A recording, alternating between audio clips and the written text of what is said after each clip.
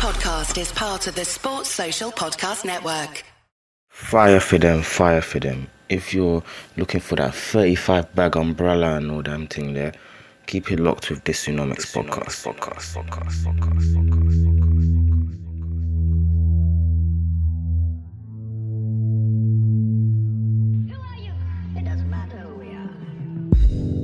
Hello and welcome back to episode 80 of the Tsunomics podcast.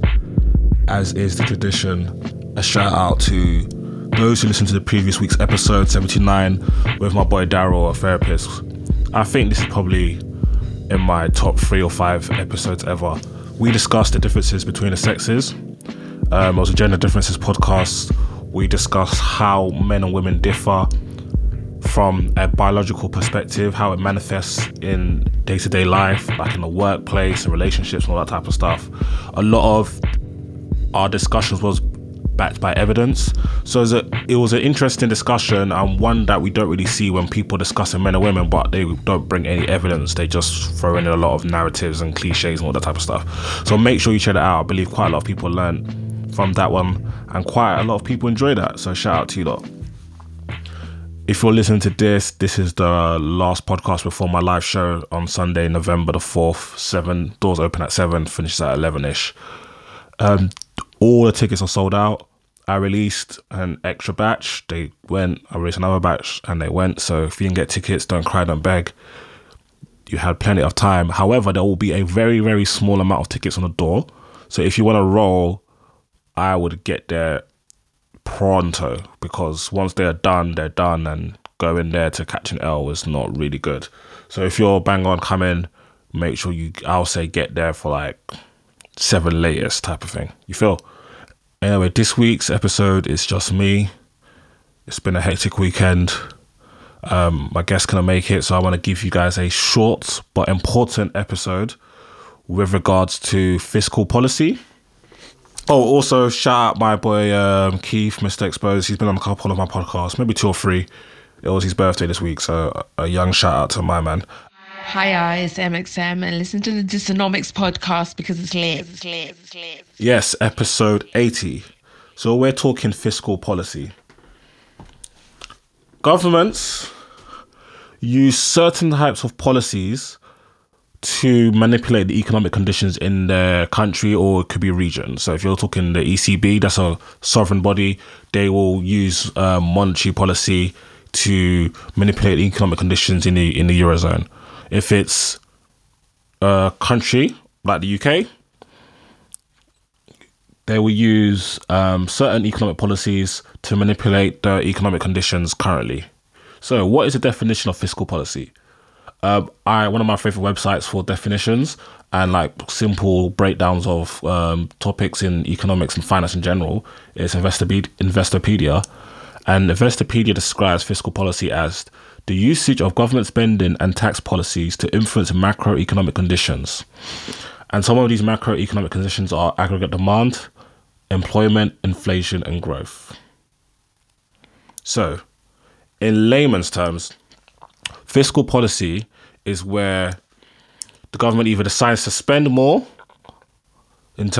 or spend less, or increase tax or decrease tax to get the economic outcome that they desire. And some of the conditions they're looking at is aggregate demand, so that's the total demand in the economy. And aggregate demand is comprised of, you get consumption, so that's the standard consumption that us consumers embark on. So spending money at the shop, that's consumption.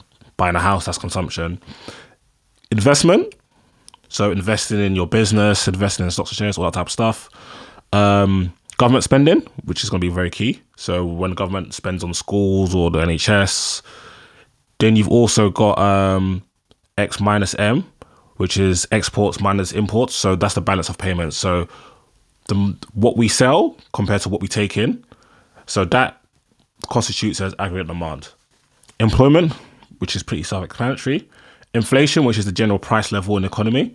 And growth, you want your country to be growing at a steady rate, which plenty of countries have been struggling with quite recently. So fiscal policy is all about increase and decrease in government expenditure and tax. So G&T, like the drink, but I always see it as G&T because it's just easy.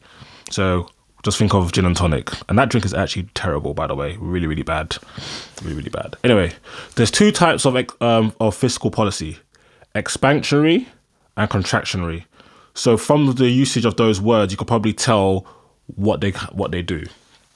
So how this short information podcast is going to run, I'm going to tell you what expansionary is, the advantages and disadvantages, and same for contractionary, and then a nice roundup at the end. So in terms of expansionary fiscal policy, this is when you either decrease taxation or you increase government spending. And you do this to fight recessionary pressures. A recession is when you get 2 quarters, so 2 3-month periods, when there's negative growth. And this is a sign that your economy is getting smaller and it's not a very good thing. So if you want to fight that, you could either, using expansionary fiscal policy, let's say the UK, we can either decrease the tax levels, which we're seeing in America, like Trump came in and he decreased corporation tax, which is a tax paid by businesses, from 31% to 19%. Or you can increase government expenditure. And this is one thing that Jeremy Corbyn was quite keen on doing. He wanted to increase spending on schools, on the hospitals, all that type of stuff. This is how it works. The decrease in tax levels means that we have more disposable income. So if as a government I said I got in power, I don't know, in 2020, and I said, yeah, we're reducing income tax to 5% and reducing corporation tax to 12%, all that type of stuff there. Now you have the same job. So let's say you're getting 50k and after tax you're getting 35 grand, for example. I'm just guessing. If I decrease the tax levels significantly enough that instead of getting 35 grand a year after tax, you're now getting 40 grand a year after tax, you have an extra 5k worth of money for disposable income. So you're more likely to spend more because you've got more to spend. So that will lead to a multiplier effect, because less tax means more actual income that you can actually use, and you're now using that to consume goods and services, which is increasing consumption, which is a part of aggregate demand, as I explained a few minutes ago, which then increases GDP, gross domestic product, which is an increase in growth of the economy. So that's how they combat, theoretically, recessionary pressures, because you're reducing taxes, which is increasing the amount of money that we can spend. We're going to the shops, we're spending this money, which is increasing consumption, which is increasing the aggregate demand curve, which is increasing GDP, which is growth. The decrease in tax levels also indicates to businesses that the government wants to revive the economy. So that's why some businesses were a fan of Trump, because they believe, he wants to boost business because he wants to reduce taxes and stuff like that. Oh, sorry. Arsenal's on in the background and they're losing me. Thank God for that. So if there's increased confidence, and quite a lot of what goes on in the markets is based on confidence, if businesses are more confident of the government's outlook on the economy and their intentions, they're more likely to invest, which is part of the aggregate demand curve. So if businesses are more likely to invest and they're investing more, not only do we benefit from increase in growth from just the increase in investment, but also leads to a multiplier effect, because increased investment means that businesses are going to grow, and businesses are going to grow, they're going to be able to hire more people, and that's going to lead to less unemployment. The increase in government expenditure, as I said, government expenditure is also part of the aggregate demand curve. It will increase the aggregate demand in the economy, which will also increase gross domestic product. But it also, because government spending is a component of gross domestic product, it also leads to indirect increases in consumption, because now you're spending more on schools and all that type of stuff. Maybe staff are getting paid more, and then they can, go and consume more. So what are the downsides of expansionary fiscal policy? It sounds pretty decent so far, doesn't it? One of the downsides is that the increased business activity and consumption could lead to inflation, because you're consuming more, so the demand for goods and services is getting higher. So when the demand for stuff gets higher, Dysonomics listeners know that businesses can now charge more. Like, for example, Yeezys are popular. The resale prices are insane because they could charge more because of the demand for it. As well as there's more business activity, more goods and services being produced. this could lead to the general price levels in the economy getting higher. However, it's important to note that when you're in a recession, this doesn't really matter as much. You don't really suffer from the causes of this. Also, expansionary fiscal policy can be implemented when you reduce the tax rates. The problem with this is that if you reduce the tax rates, it's likely that you can also reduce the tax receipts that you receive, which could lead to deficit spending when you're basically spending more than going above your means. Why I'm not too sure about this is because sometimes a reduction in tax rates can also lead to increase in tax receipts because you're taxing at a more efficient rate. There's a thing called the Laffer curve, which I think I've explained on my podcast before, but I'm not going to get into now. So, for example, I think France was one of the countries that decreased their tax rates and benefited from an increase in tax receipts. So it's very possible for that to occur. So that's something to bear in mind. Also, a potential disadvantage of expansionary fiscal policy is that this could lead to a decrease in private sector spending, because investors might prefer to invest in a more low risk government bonds instead of a higher risk corporate bonds. So that's another potential downside to expansionary fiscal policy. So what's the opposite of expansion? Contraction. So we have contractionary fiscal policy, which kind of mirrors in with what we've seen with austerity, and those who listen to my podcast knows I'm not the biggest fan of that. Contractionary fiscal policy is where you either increase tax rates or you decrease government spending. The idea is to kind of siphon money out of the private economy to slow down unstable production or just to reduce asset prices, which is, okay, I'll come on to that later. Increased taxes, more time, aren't really seen as viable in today's economies. We're more likely to see a decrease in government spending as a more popular implementation of contractionary fiscal policy, which can also be known as austerity. Less government spending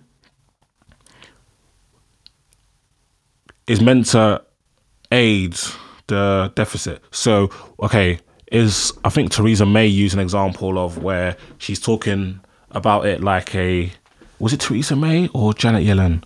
No, I think it was Theresa May. Was talking about being a responsible household. She's like talking about how when things get a bit sticky for a British households, they will, tighten up. They won't spend as much. They'll be more prudent. And then that's how she described what government are trying to do is, be a bit more prudent. We've got a big deficit, blah, blah, blah.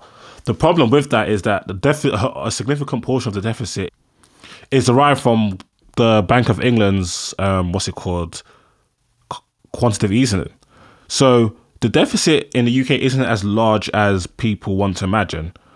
And another point about this deficit is that the UK, a country, is not the same as a household. Like you have to balance your books as a household, and there's a finite hard line end of your life. Like you can die. No, not even you can die, you will die. It sounds a bit grim. But a country doesn't really die. Like you're eternal. So you still have ample amount of time to manage your finances. So it's a bit strange how they always try to equate it to a household. Like a country's completely different. Like you don't die. So that's just a quick point alongside that. In terms of what contractionary fiscal policy aims to do, is to stabilize prices and increase consumer confidence. It's to slow down inflation because you're reducing government spending, which is going to reduce aggregate demand, which is going to bring the curve down, which is going to bring price levels down. And also you can increase interest rates as well, which will further reduce demand, because if you're increasing interest rates, it's going to, first of all, it's going to be more costly for businesses to borrow. So you're going to see a reduction in investment.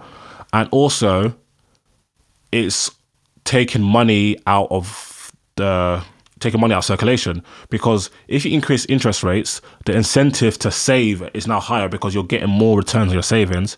So you're not going to spend as much, you're going to save more. And that's how it reduces the money supply and also reduces demand. The disadvantages of this type of policy is that, one, we've been seeing austerity measures in places like Greece, places like the United Kingdom, the PIGS countries, so that's Portugal, Italy, Ireland, Greece, as I mentioned, and Spain. Has it really improved consumer confidence? Absolutely not. With regards to the money supply shortening, this also slows production due to restricted borrowing. You can't invest to go and get more machinery to improve your custom durag line. It's reducing your operations, your manufacturing, and that's quite hard to get back up again. So reducing money supply can also reduce and slow production, which is also reducing aggregate supply. Also, the reduction in money supply also leads to a reduction in prices, a reduction in aggregate demand, which is all in all a reduction in growth. And that's why austerity doesn't work. And as I said, increasing unemployment. Companies aren't hiring as much because demand isn't there. And so if the demand isn't, if the demand in the consumption side of things isn't there, so the demand for your goods or services isn't there, then the demand for the people who to implement and create these products also isn't there. There's also less demand for labor. So that's going to increase unemployment, which obviously isn't very good. So me personally, as you could probably tell from my comments as I've been discussing and analysing fiscal policy, I'm not a fan of contractionary fiscal policy. The proof is in the pudding. Like, austerity doesn't work. It's really, really terrible. And what's quite interesting, because we got the whole Brexit malarkey going on. I was meant to have a Brexit podcast this week, but my guest couldn't make it. One of the problems with the EC with the European Union is that you have every country has their own fiscal policy, which I've explained. Some might do contractionary, some might do expansionary. But the issue is that with this, there's only one monetary policy body, which is the ECB. So in terms of impacting the money supply, interest rates and that type of stuff, that's down to European Central Bank. So if all countries in the Eurozone, they can't control that, but they can control their own fiscal policy. And this is nuts because you get countries like Greece, for example, who can borrow based off Germany's AAA credit rating. And you know how credit is. Like, if you've got really poor credit, you're not going to be able to borrow and get the same interest rates as somebody like, I don't know, I'm assuming Roman Abramovich has a fantastic credit rating, or Alan Sugar. You're not going to be able to get the same type of loans, but countries like Greece have been able to. So that just kind of shows part of the mess that the Eurozone currently is in terms of structurally. Like, it's really poorly built economically in terms of the structure. How could every man be doing whatever they want fiscally, but there's one lockstep monetary policy? It doesn't really make sense. So that's something that obviously I'd like to analyse at a later date. But yeah, a very quick and short information-packed podcast on fiscal policy. I hope you listeners enjoyed. Please note that I'm now on Spotify. So if you're an Android user and you're not too much of a fan of SoundCloud, because some of my podcasts can be quite lengthy, and if a podcast is, like an hour, if you're listening on SoundCloud but you want to leave SoundCloud or do something else or listen later, you have to start again. But obviously on Spotify, and you're an Android user, you can follow me, Dysonomics, on Spotify, and then you could download it to listen on the tube or on the airplane, and you can pick up from where you left off. So make sure you follow me on Spotify. If you like SoundCloud, please follow me on SoundCloud. The podcast comes straight to your feed, as with Spotify. And Apple Podcast users, please subscribe, download, because it boosts my stats. I can come high up in the ratings in them. And also give me a nice review, preferably 5 stars. For all those who bought tickets to my live show next week, thank you very much. I hope you have a fantastic time. Come ready to mingle. There'll be plenty of people who are interested from different lines of work that will be willing to mingle, hopefully buy you drinks, all that type of stuff. I'm a very friendly person on occasion, but on that day I'll be friendly. So come and say hello. And also shout out to everybody who I bump into on the road to say they listen to my podcast. I'm really appreciative of all of you. And yeah, thank you for listening to Dysonomics. It's been episode 80. Until next week, peace. Sports Social Podcast Network.